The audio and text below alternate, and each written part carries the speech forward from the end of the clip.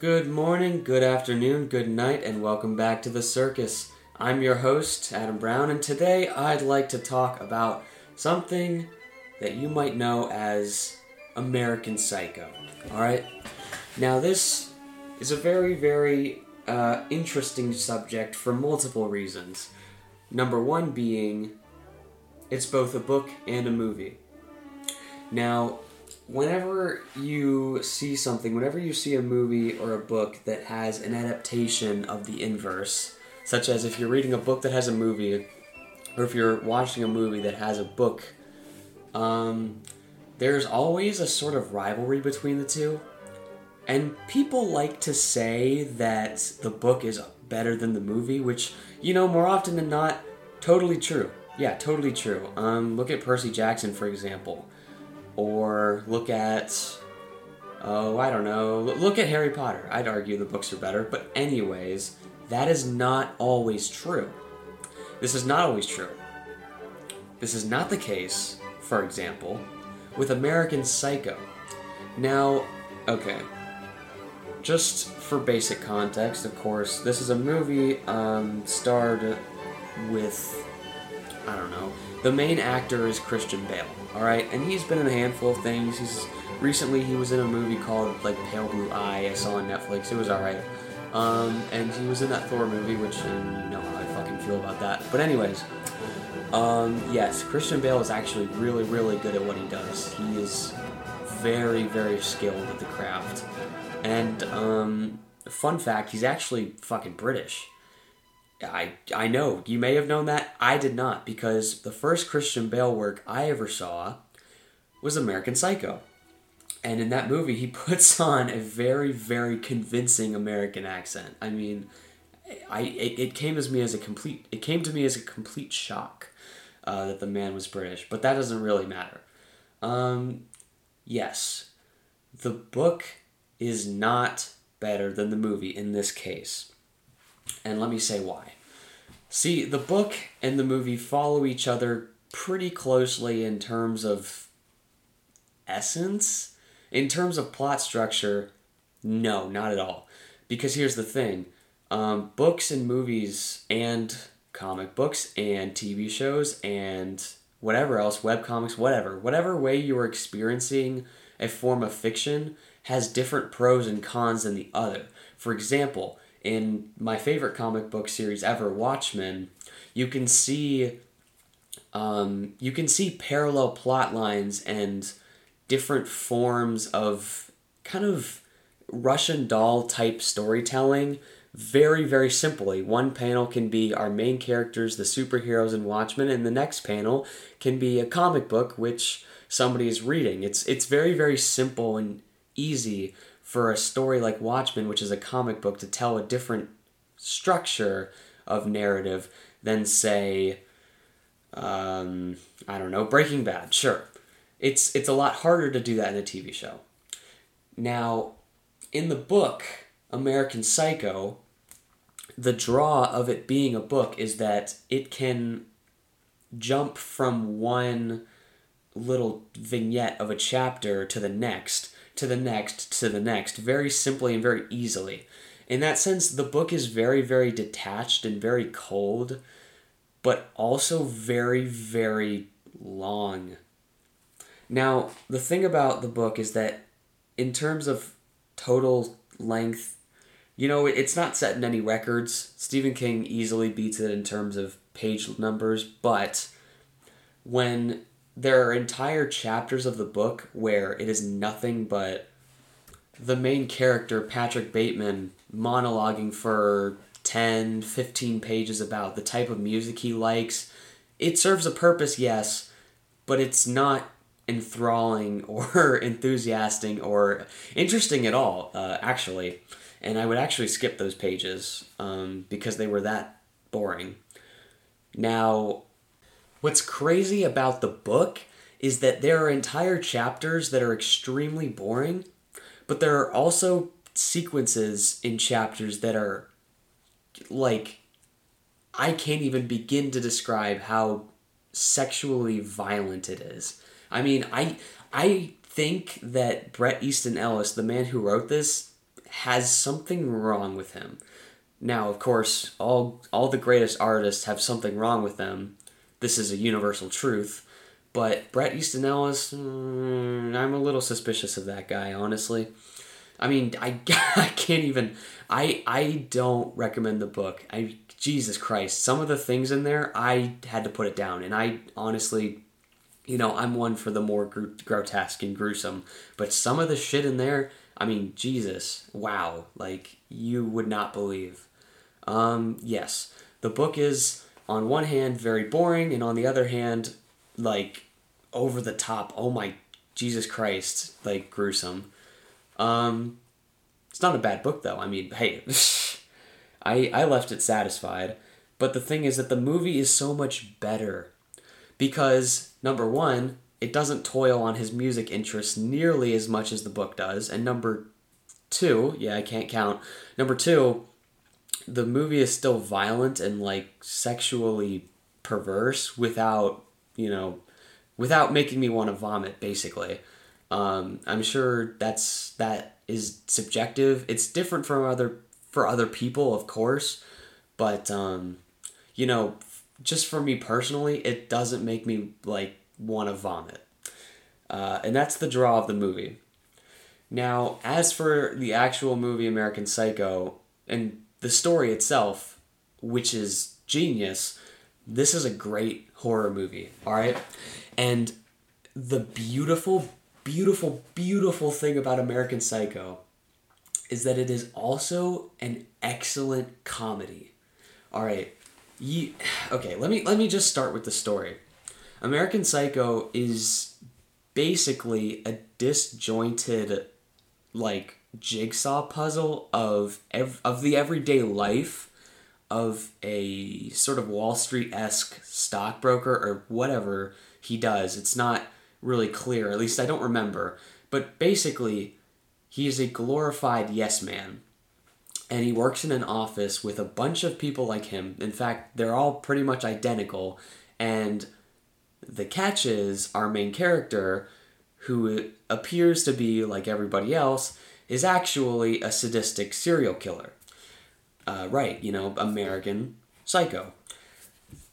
This story, in so many ways, is an excellent satire of the American workforce and perhaps more specifically of Wall Street in general.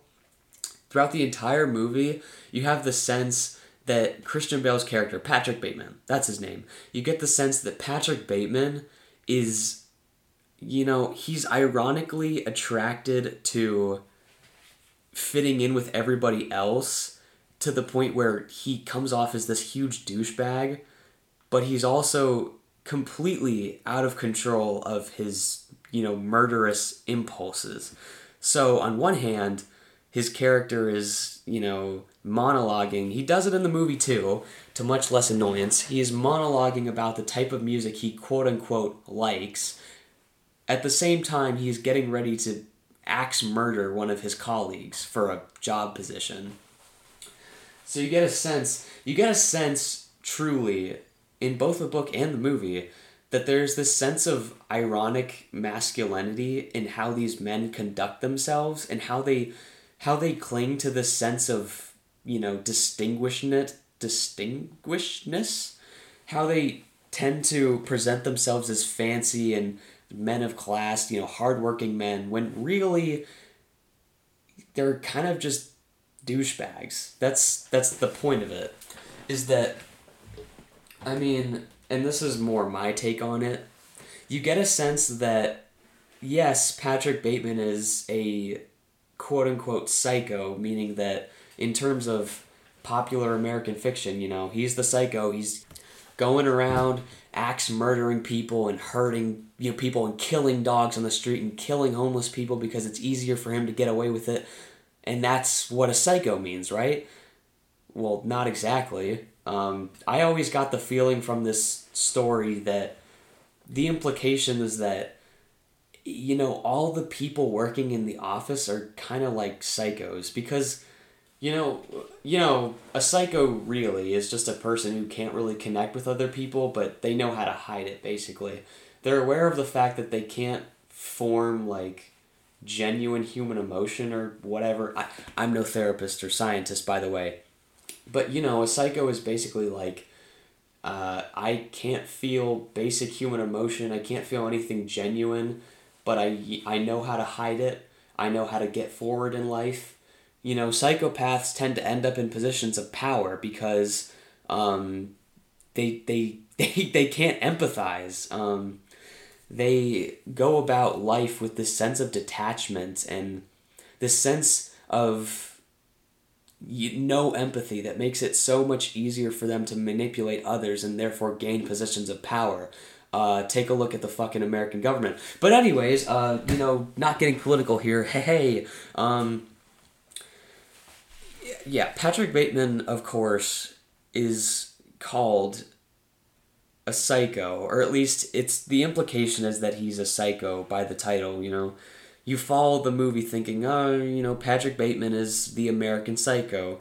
He sums up American qualities of a quote-unquote hard worker, and he's also a psycho because he kills people. But I always thought that everybody in the story, more or less, is a psycho because everybody in the story conducts themselves with that same sense of cold detachment. On the same side of things, this is the type of movie, and the type of book too, but I prefer it in the movie. This is the type of story that makes you wonder how much is actually happening. Alright, now this is actually probably one of the most important things about American Psycho as a story. Not as a book or as a movie, but as a story. I like to make the distinction. The general gist of American Psycho is that Patrick Bateman is perhaps not truly a murderer. It's entirely possible that none of the murders that actually happened in the movie actually happened. See, perhaps the climax, I would call it the climax of the movie, provides a sort of interesting conflict with everything else we've seen in the movie up until that point. See, Patrick Bateman is at yet another work party where everybody else is chatting about the latest foods, the latest clothes or songs, basically things that have no real substance. And he approaches this one guy, and he just, I forget how the conversation goes, but sooner or later, the subject turns to one of the supposed victims of Patrick Bateman, and I guess Bateman keeps pressing the fact that he killed. Oh no, I remember. He was confessing, I believe. He was actually confessing because, on some form or another, Bateman actually wants to get caught. That's an entirely different thing. But essentially, he's confessing the fact that he killed this one man to one of his colleagues, a partygoer. And in response, the guy is essentially looking him in the face, dead eyes, and saying, "That's not possible."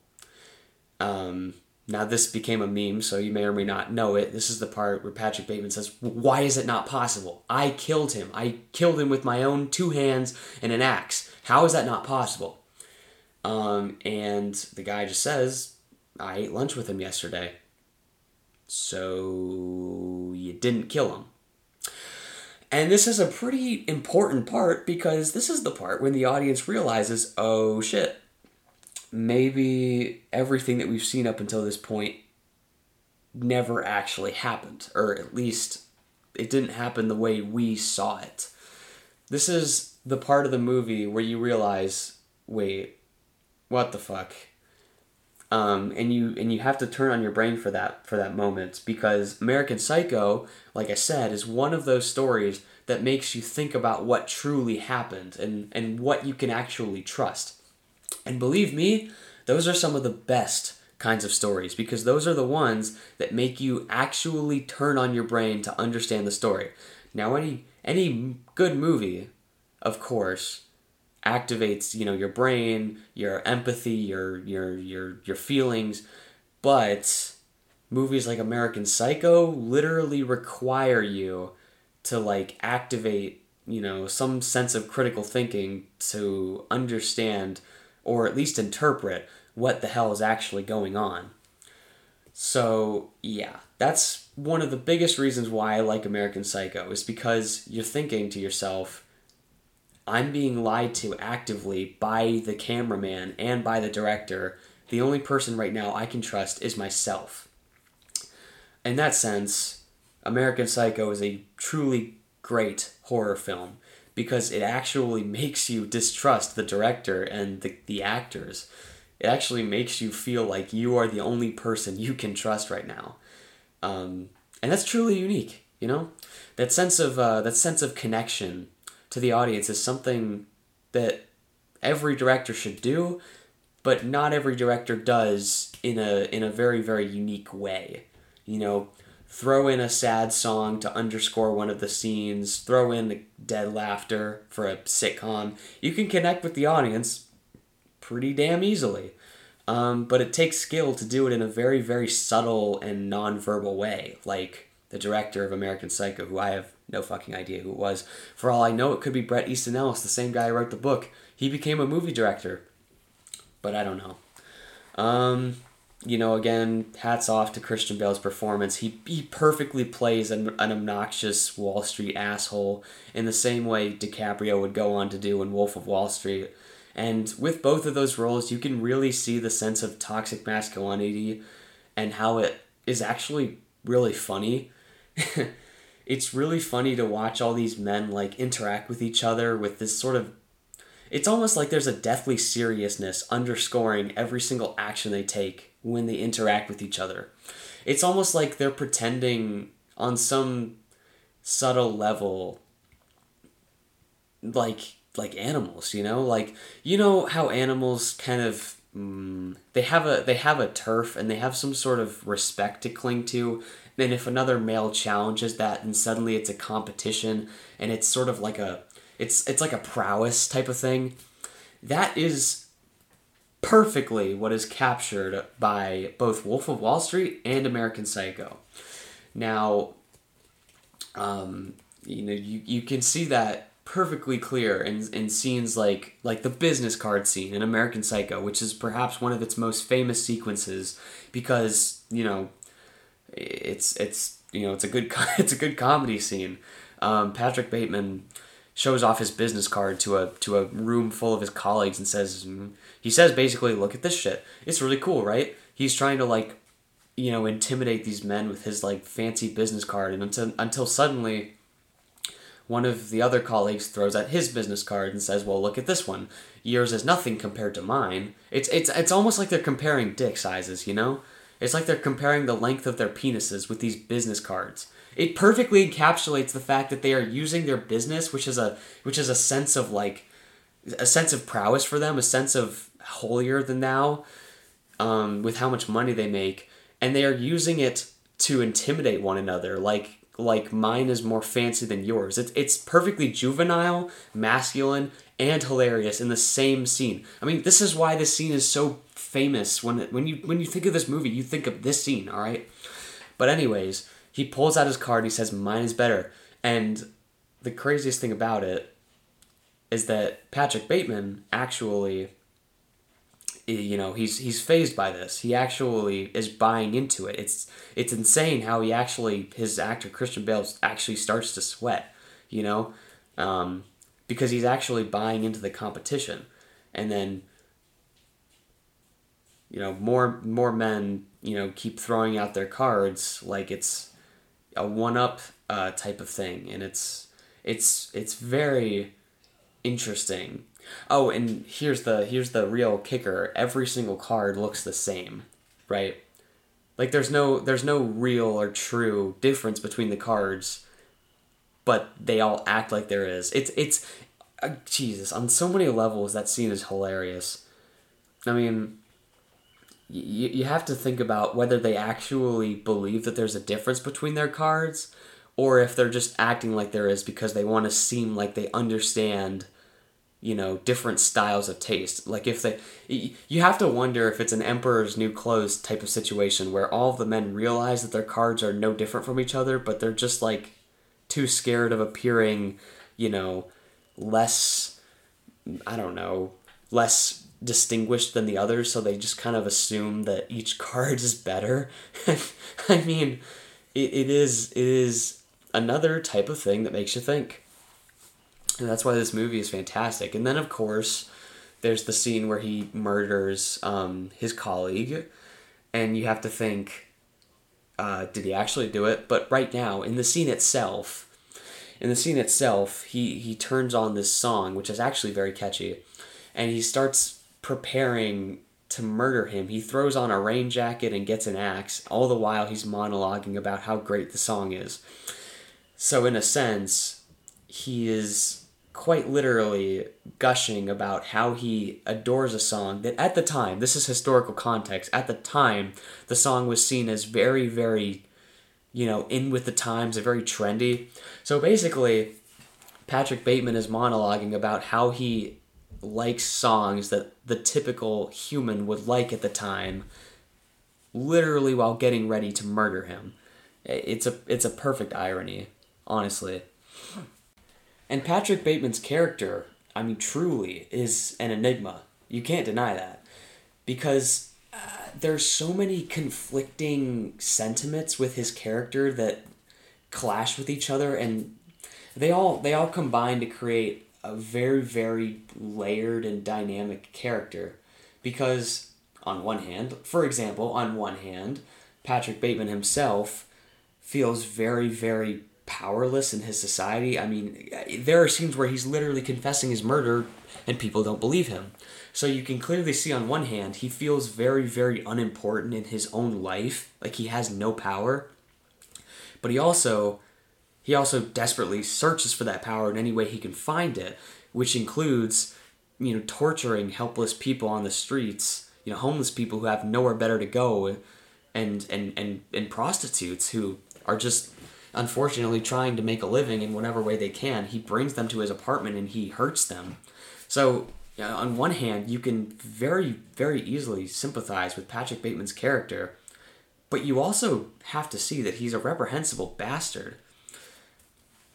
Now, me personally, I believe that the prostitute violence and the homeless people violence, I believe that was real. The murder of his colleague, I don't believe that was real. Those are my own, personal interpretations, but, even if you chose to believe that none of it was real, you still have to face the reality that Patrick Bateman was fantasizing about hurting homeless people and hurting women and, hurting his colleagues. So you have to understand that Patrick Bateman is a piece of shit, but it's very easy to empathize with him. And then, of course, you have Patrick Bateman as a character becoming a sort of, I don't know what to call it, but a very, very glorified figure in a lot of people's vision. Now, this actually reflects a lot of bad feelings I have with people. People who watch a movie or watch a show and they latch onto a character and glorify them. They make them into something better than they truly are. Now, Jesus, this is all over the fucking place. Truly it is. Walter White, Patrick Bateman, Rick Sanchez, for Christ's sakes. Those are all just on the top of my head. There's way, way more, but yes. People tend to see a character, and they just kind of latch onto them, for lack of a better word, and they identify with the character, first of all, otherwise they wouldn't be glorifying them, and they take their bad flaws and they either justify them or ignore them outright, both of which are,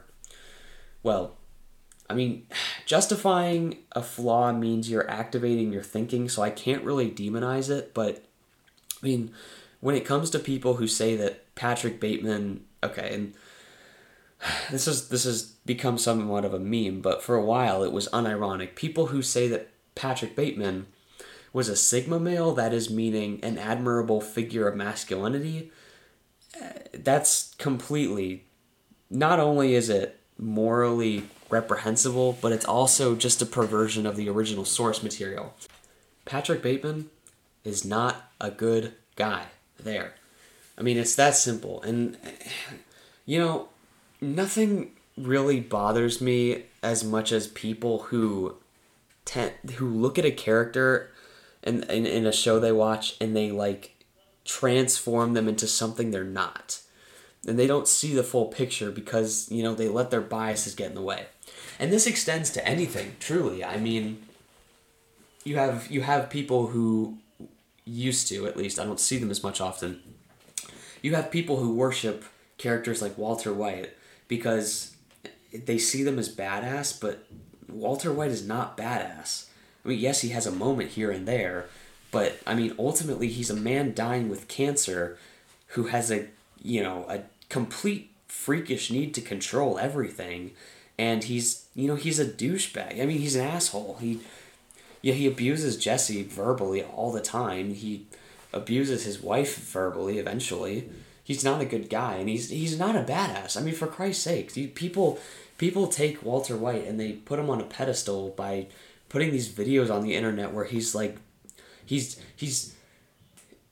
they put videos on the internet of the show Breaking Bad, and they set it to like really intense music. Like, the intended effect is to transform some of Walter White's more impressive scenes and to transform them into something that completely idolizes him and his personality. I mean, I really do hate that. When people transform a character into something that they're not. I mean, because that means two things. Either you just didn't watch it close enough and you have no idea what you're talking about, or you're just... I don't even know what to call it. You're taking a character and you're completely changing who they are, either to fit you so you can identify with them, or you're just like... I don't know what drives people to do it. I don't know, truly. It's their own biases, obviously. But it's just... It's ridiculous, truly. And that doesn't even extend to people who idolize a character. It also extends to people who demonize a character because of something in the show that either they're not truly, or they are, and you just happen to have a problem with it. That was badly worded. For example, somebody that I know looked at the new Last of Us show and they, for lack of a better word, they demonized it because one of the characters in that show is gay. I'm talking about Ellie. She's a lesbian. And, this person I know was, they had a problem with that. And they were like, this show is terrible. This show is, just stupid. Of course there'd be a lesbian in it. I'm thinking, well, why does that matter? I mean, I'm thinking because, of course, this person is religious. So, and they're not progressive religious. They're, that type of person. So I'm just thinking, I mean, first of all, you've never seen it. Second of all, you're coming at it with these childish biases, and The Last of Us is good. I mean, I've played the game, and the game is awesome. Gameplay could be a little better, but it's awesome. And, I've heard good things about the show, and, looking at it, I have a sort of radar for these types of things, and I can kind of tell that it's, the show is good too. So, why do you come at the show with this hammer because one of the characters is gay? Yeah, I don't see any fucking logic in that. It bothers me, truly it does. And one of my favorite movies, Clockwork Orange, I love that movie. The same person was like, this movie is horrible, this movie sucks, it's it's stupid, it means nothing. That you know why he says that? The only reason he says that is because the main character, Alexander Delarge, is a horrible person. I mean, and yes, he's a horrible person. That doesn't extend to the work as a whole. You as an audience, you realize that you can consume a piece of fiction and like it without agreeing with the main character's personality, right? I mean, you understand that, right? Because everyone should. And people will let their biases ruin everything. I mean, Jesus. Like, you can't like tear down a piece of work because one character doesn't fit with your like cookie cutter morality. I mean, yes, Alexander Delarge is a bad person. That's the point. That doesn't mean that the movie is not good. I mean, it's the same thing for One Flew Over the Cuckoo's Nest. The main character is not a good guy. It doesn't mean the work is bad. It's just like one of the characters in Last of Us is gay. That doesn't mean the work is bad. It baffles me truly that people can let their like childish worldview get in the way of truly great pieces of fiction. It baffles me truly.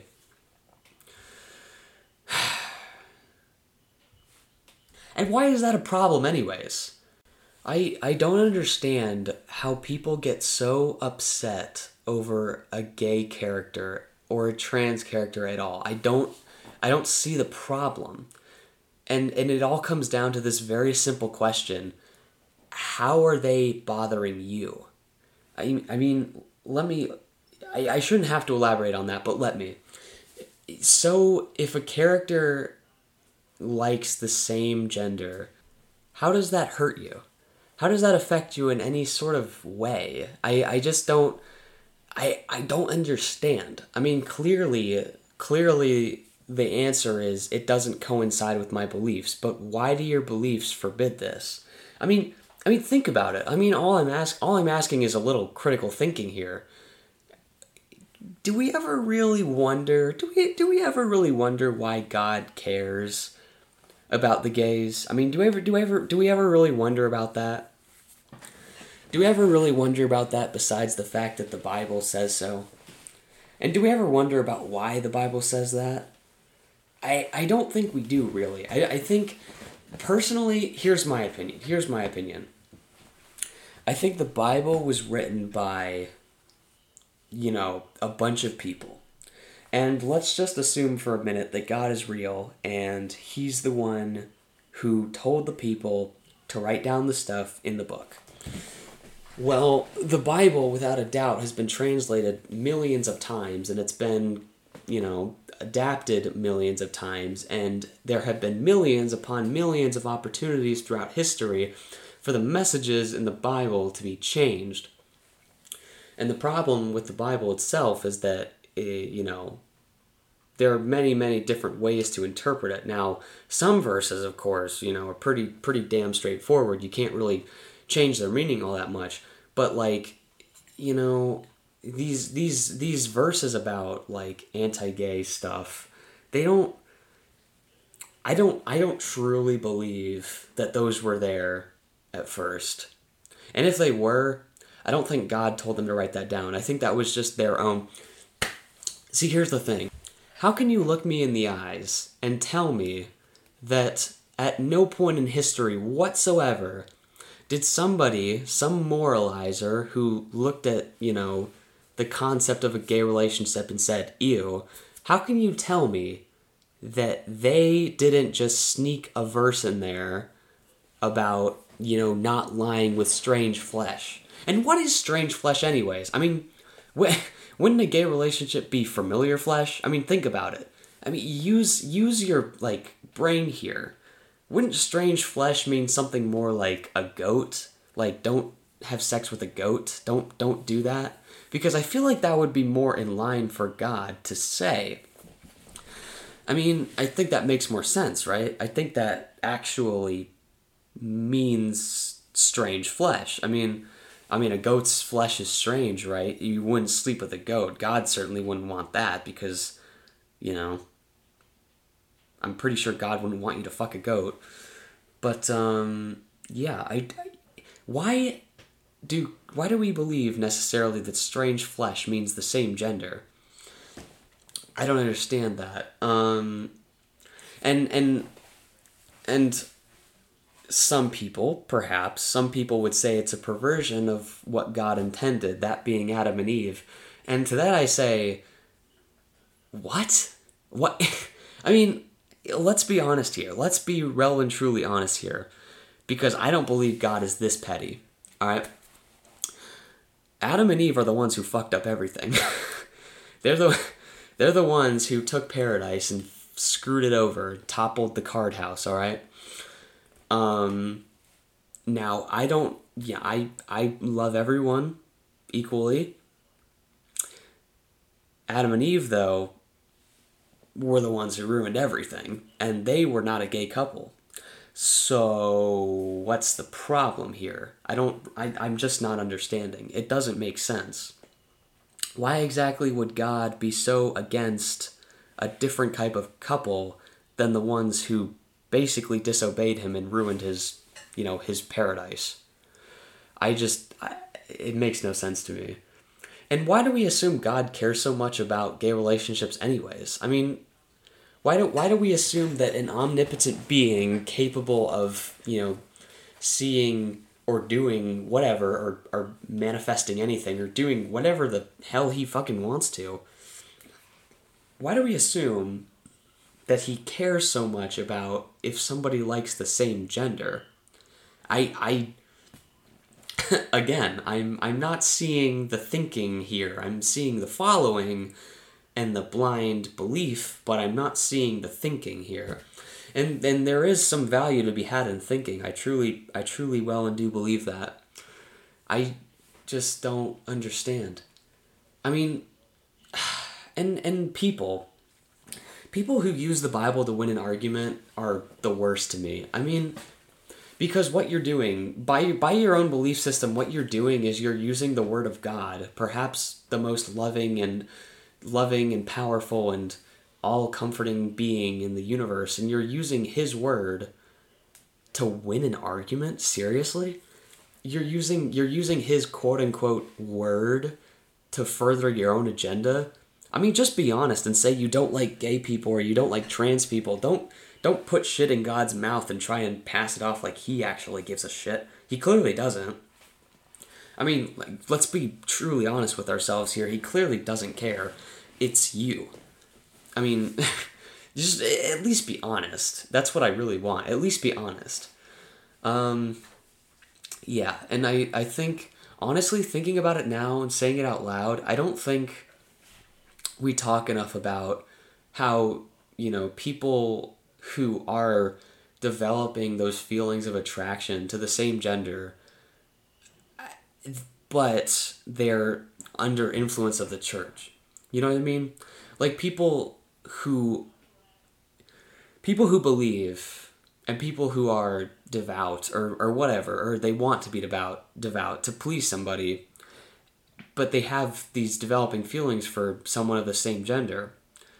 What are they going to do when the church, puts their hand on their throat and says, no, that's wrong. You're sinning against God, and what you're doing is wrong, and it will land you in hell, basically. True story, one time I was in CCD, and the subject landed on gay relationships, and, good news, people, good news. God actually doesn't hate gay people, He just hates their relationships. I mean, the teacher said, it's fine to be gay, it's fine, completely fine. You just can't be in a relationship.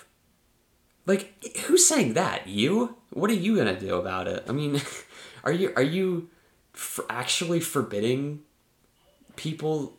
Are you actually forbidding me to have a relationship? Like, I mean, it's absurd. These people, what they say, okay. Let me stop myself and say that I respect religion. Everybody has different beliefs, and that is beautiful. That's what makes us individuals, and that's what makes us human.